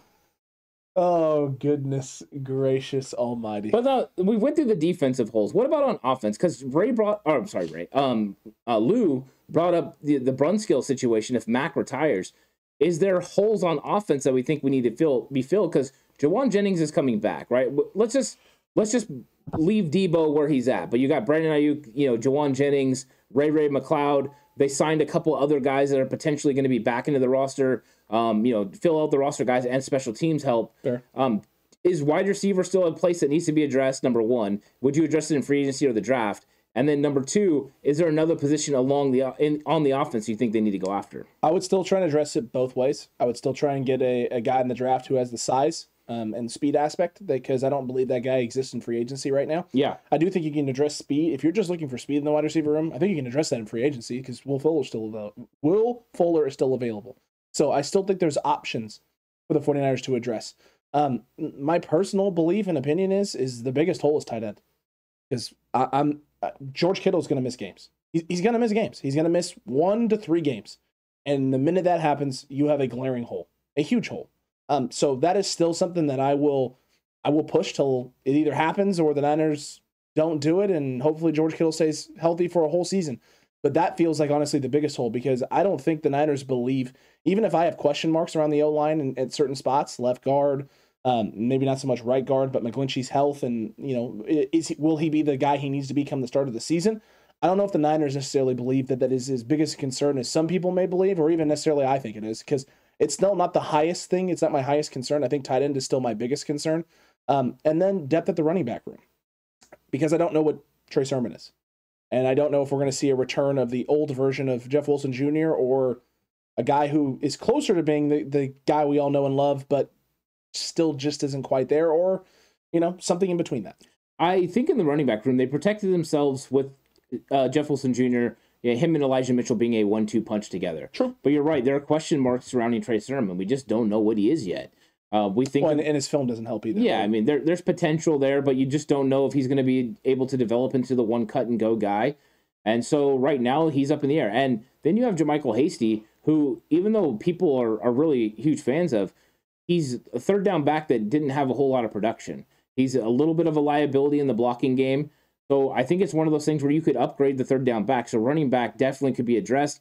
There are options in free agency. There's options in the draft. The cheaper options are in the draft. And that's why in our war room last night, it was not shocking to me that we went Pierre Strong. Now, being able to get Pierre Strong in the 5th round was shocking. That was stunning. And then also being able to get Isaiah Pacheco as well. So you doubled up on running backs who run 4.3 at over 210 pounds. To me, that's exciting. So I think that's something that could be addressed. Now, you bring up tight end. It's all about depth, right? Somebody to come compete with Ross Dwelley and Charlie Warner. But I ask you this. What if the 49ers are going to go to more wide receivers? You got Jawan Jennings already. That's one of the best blockers. Potentially, if George Kittle's not able to play, you just transition away from having an inline tight end and more to having these bigger wide receivers. If they draft somebody, or if they end up signing somebody else that could potentially help in that area as well. It's an intriguing possibility, right? And it's definitely something the Niners could do. I think they have the bodies and the pieces and the current guys in place that they could transition into that and not miss a whole lot, not lose a whole lot out on it. So definitely something I could see, but I haven't seen it yet. I haven't seen them doing that yet. When Kittle went out, they didn't transition to those sets right away. They didn't go into those looks and those formations. But they didn't have Jawan Jennings step up like he did. Correct. Now, so this is what I mean, is you have it now, but until it actually starts happening, I'm not convinced. And to be honest with you, at some point in time, George Kittle is going to start his decline. And you're not going to be running 90% of your snaps in a situation the way they've schemed up their run game currently without a tight end who can do some dynamic things as a blocking option. You have Kyle Juszczyk. You do. But you lose then the lead back at the back. Only if you're running I-backs, but now you have Trey. You do. What I'm saying is, with Trey Lance, there's a change in philosophy in how you can run your offense. There is. And spreading it out is not a bad thing. So no, it's not. But you're still going to have a tight end who can go out and do things as well in packages. But now you're talking about sub packages. You're not talking about having to have the extreme depth that you're referring to. Do you want Charlie Warner to be the guy going out there in sub packages? Because I don't. If he's blocking, then I don't really have a problem with it. I just don't. I don't like it. No, I'm just saying, if you're talking about what kind of value do you put on a tight end? Well, it's one of those things, right? It's for me, it's not before pick 105. It has to be after pick 105. It has to be someone who can slide into the roster. But that limits the range, because I think it's between about 120 to about 150, maybe 160 if you're lucky. If someone slides, that you could get that guy who could potentially make the roster. Yeah, I think we both think that there's tight ends in the draft that we like, right? That could potentially fit in. The question is just, at what point do we realize that there's probably a shift going on with how Kyle Shanahan is changing the offense and actually widening out, and that's including George Kittle when he's in the game, not playing inline as much, but also playing in a power slot role, will open lanes for Trey Lance to be able to run the football and run the read option. So I was just wondering what your feel was on there, but I do see tight end. You're right. That is definitely something they're going to target in the draft at some point. And I'm glad because I actually have a couple gems I'm looking forward to talking about in our gem video. Excited about the gems video, and super excited about the gems video. After all of this, the 49ers are winning the Super Bowl in Arizona, side of Trey Lance's first career start. Book it, says Mr. Corey. I like that. Look at that optimism. Yeah, back in Arizona, I mean, it would feel like a home game considering how much they played there in 2020. There's that too. Yeah. So is it Lou here a little earlier asked as well, do you go for speed at wide receiver or someone like Shakir if Debo stays? I think it's a speed guy. I mean, if Debo's staying, you're looking to get somebody that could take the top off the defense.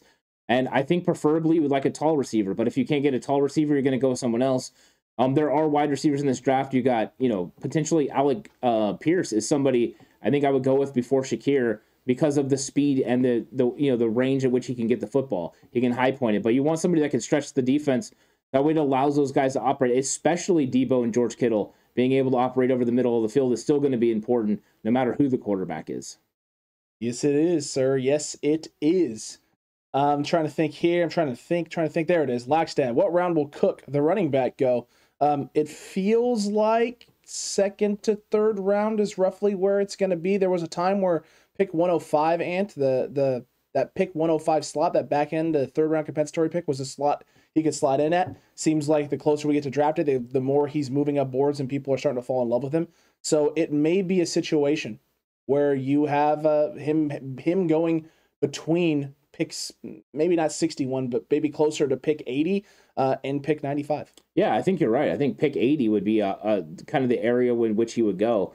So 75 to 90 is the range that he's going to be available. And so if you're looking to get a running back with probably the smoothest running back in the draft. I mean, this guy is really smooth. I think potentially he's a third down back right away and then can develop into a 3-down back. So I like him a lot. I would love him. I loved him a lot when he was going to be the comp pick at 105.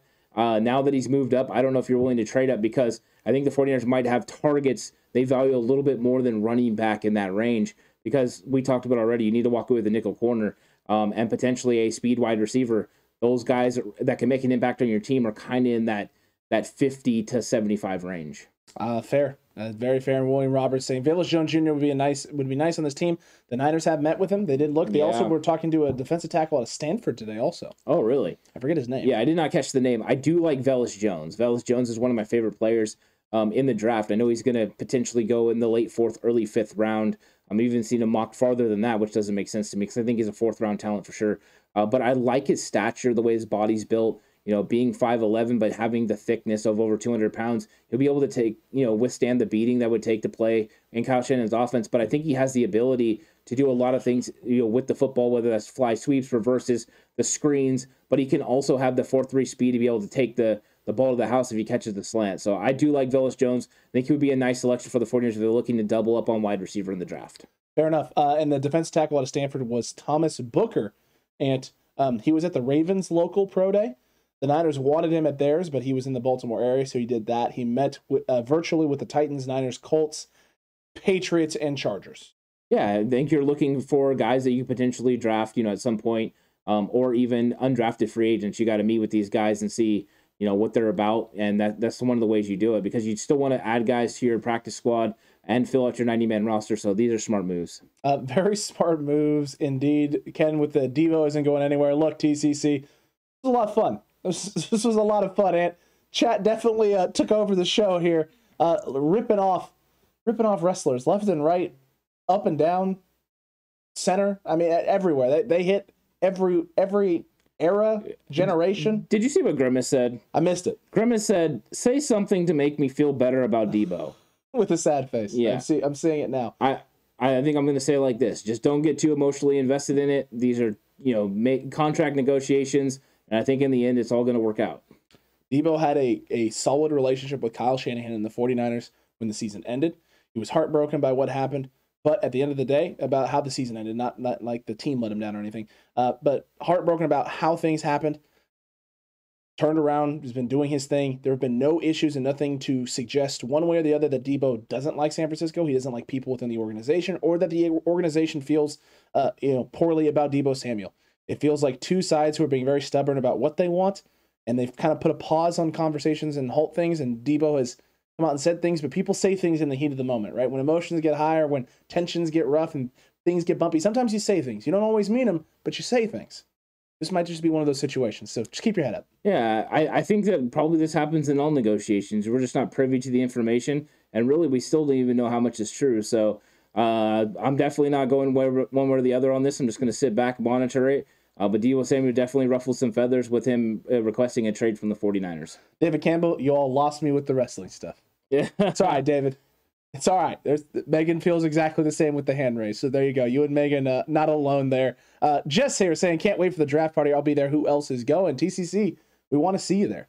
We want to see you at the draft party, Galt, California, April 29th. It's a Friday from 4 to 8 p.m. at Back Alley Brew. It's going to be a lot of fun. There's going to be lumpia. There's going to be tacos. There's going to be games. There's going to be the draft, obviously. And then these two gentlemen right here talking 49ers with all of you. It's going to be a lot of fun. Yeah, I'm looking forward to interacting with the TCC and everyone that's going to be there. It's going to be a lot of fun. It's going to be a fun event. And I am curious who the 49ers pick, but that's only part of my curiosity. The other part is just, how we get to interact with the TCC. I think that's going to be a lot of fun. It'll be our first live show, out and about. So I'm really looking forward to it. Hey, it's going to be a lot of fun. What's all this about Tiny Lister asking for a trade? Says KNDR. There you go. Nice Deebo reference. I just can't. I can't do it. I can't do it no more. I can't take it with you, Caleb. Look, TCC, this is a blast today. Absolutely fun. Appreciated the Cutback Crew takeover of the chat today and doing your own thing. It was a lot of fun. It was entertaining to see all the names and impressive. If we're just being honest, the sheer volume of people they just brought up and without duplicating a whole lot of names was something to behold. Yeah, they went from Deebo to wrestling and chat and a snap. I mean, it was like that. It was impressive, but yeah, this was a fun conversation, and I liked being able to interact with the TCC no matter what they're willing to talk about on the day. They were definitely in the 49er boat early, and then wrestling took over at some point. Yeah, you know what? That'll happen sometimes. Man. Sometimes it's football overload, but hey, that's a-okay. It's all right. Look, it was a lot of fun tonight.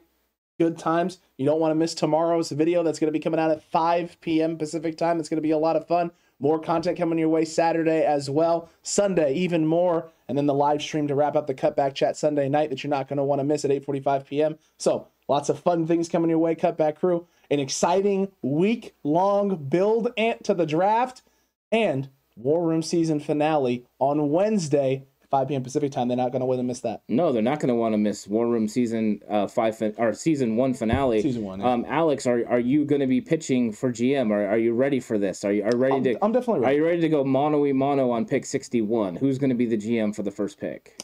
Look, I'm ready to go mono on it. But here's the thing: I know at the end of the day, we're going to have a solid selection at 61. I sure hope so. Yeah, I sure hope so. Or maybe trading. Potentially. Yeah, I mean, I do think that me and you are going to get on the same page because we do have to work together. Because whoever is picking at 61 is one thing, but somebody has to pick at 93, and we need to be able to work together so that we can get the best draft for the Niners. Yeah, we got to get the best draft for the Niners, and it has to be the best draft for the Niners.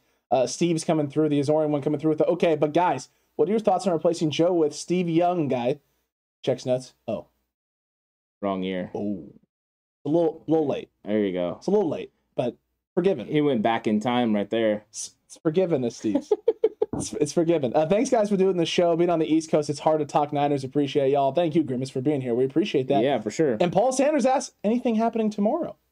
Why, yes. Yeah, we have a video coming out tomorrow, so be on the lookout for that. We're going to be doing another draft breakdown. We're breaking down positions. Yeah, we're breaking down positions, so you're going to want to see that. It's a fun breakdown. Don't want to spoil it because the video will be set to premiere here probably in the next 30 or so minutes. So just keep a lookout. You'll get a notification letting you know what video is premiering tomorrow. We got one coming out for you Saturday as well. And then Sunday, obviously, got the nice cutback chats where we get ready for everything coming up draft-wise this upcoming weekend. It's going to be a lot of fun. Yeah, I don't know what Alex is going to be talking about on Sunday Night Chat. I don't know either. Yeah, I mean... Figure it out still. Everyone, go check it out if you have a chance. But I think there's going to be a lot of draft content coming up next week. You're not going to want to miss it. It's going to be a great week because fans, you're going to be in control again on Tuesday.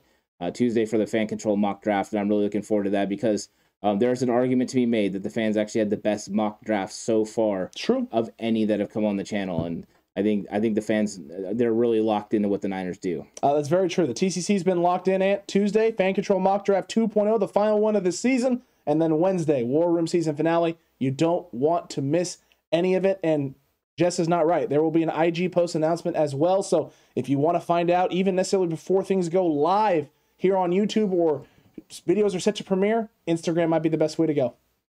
I'm laughing at Android user. When's the next show that won't have Marketing Pro in the chat? I don't know. Android user might not like Quest for the West if Marketing Pro takes us up on our offer. I don't know unless he takes lumps in it. Oh, if he takes love, Android love it. There you go. He's gonna absolutely love it. Can you dig it, sucker? We'll wrap it up exactly with that, right? Couldn't have said it better myself. TCC was a lot of fun tonight. We enjoyed ourselves. And just giving the 5 time. Absolutely glorious. Look. You do the spinneroonie now, too? No spinneroonie. Okay, fair. But you know what time it is, Alex? Let's chalk another one up. Catch you later, TCC.